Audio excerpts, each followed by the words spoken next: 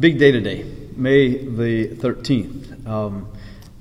For us as a parish particularly, it's a big day, and I'll tell you why in a little while. But let's look at this apparition of Our Lady of Fatima for a minute.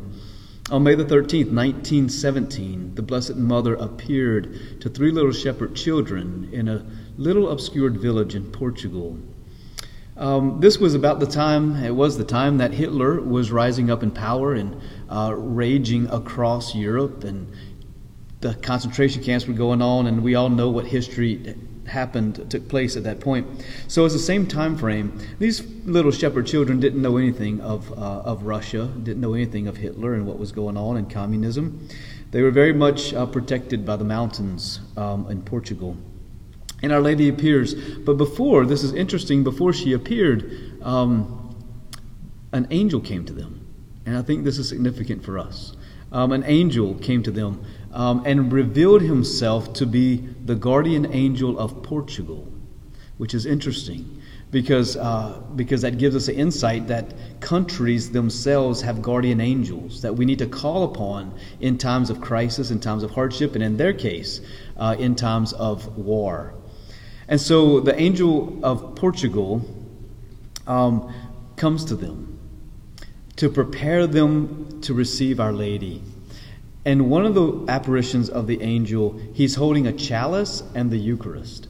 And at one point he teaches them a particular prayer, and he suspends the chalice and the Eucharist, and the angel himself prostrates in midair, as do the children. They prostrate on the ground, adoring Jesus in the Holy Eucharist. I think it's huge. What does Our Lady come to do? She wants to always point to Jesus. So before Our Lady appears to them, she sends the angels.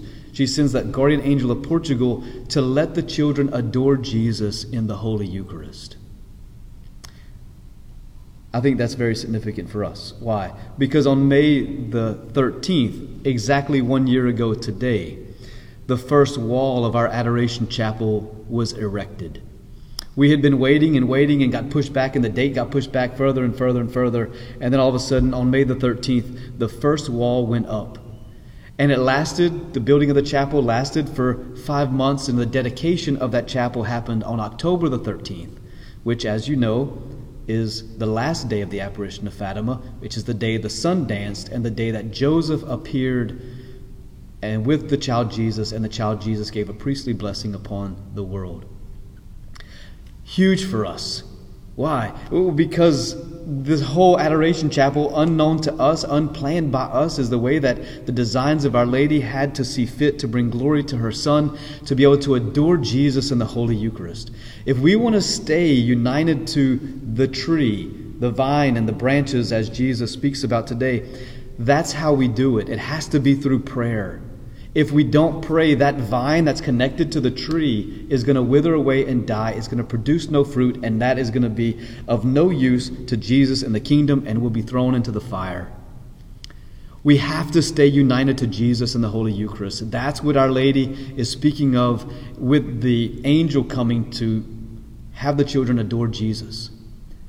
So it's significant for us. It's huge for us that this whole parish has been consecrated to Our Lady. The whole parish has been consecrated to the Sacred Heart of Jesus. The whole parish has been consecrated to the chaste heart of Saint Joseph. And Our Lady said in Fatima, if the Pope would consecrate the world to her Immaculate Heart, communism would fall. The eras of Russia that were spreading through Europe would cease to exist. No Pope did that until the rise of John Paul II, who in the 1980s, he consecrated the world to the Immaculate Heart of Mary. He consecrated Russia specifically to the Immaculate Heart of Mary, and communism fell. And so in our world today, what's the answer to all of the craziness? Consecration to Our Lady, to the Immaculate Heart of Mary, to the Sacred Heart of Jesus. That's the answer to everything. Why? Because it's not just a ceremony, but it actually affects grace and prepares us to be able to receive Jesus, that His heart will triumph, that the Immaculate Heart of Mary will triumph in our world. That's what this is all about. And so a chapel, Adoration Chapel, was erected here at St. Thomas. A year ago that began. 5 months later, we now can adore Jesus in the Holy Eucharist. What a beautiful gift for us. And that chapel, just so you'll know, is going to reopen for adoration next Monday, the 18th, beginning at 1 p.m., all the hours of adoration. We need you. We need the adorers. If you're not an adorer, I beg you, come and get an hour for Jesus. Stay united as a vine to the branches so that we will be able to glorify the Lord, that the Immaculate Heart of Mary may triumph, and that the mission of this parish is to evangelize the entire school. Salvation of souls. That's why we're here. That's why we exist. And so you participate in that mission by partaking in one holy hour once a week. That's how we stay connected to our Lord in the Blessed Sacrament, to Our Lady, and what she's calling us to do in ushering in the triumph of her Immaculate Heart right here at Nichols State University and within your own families.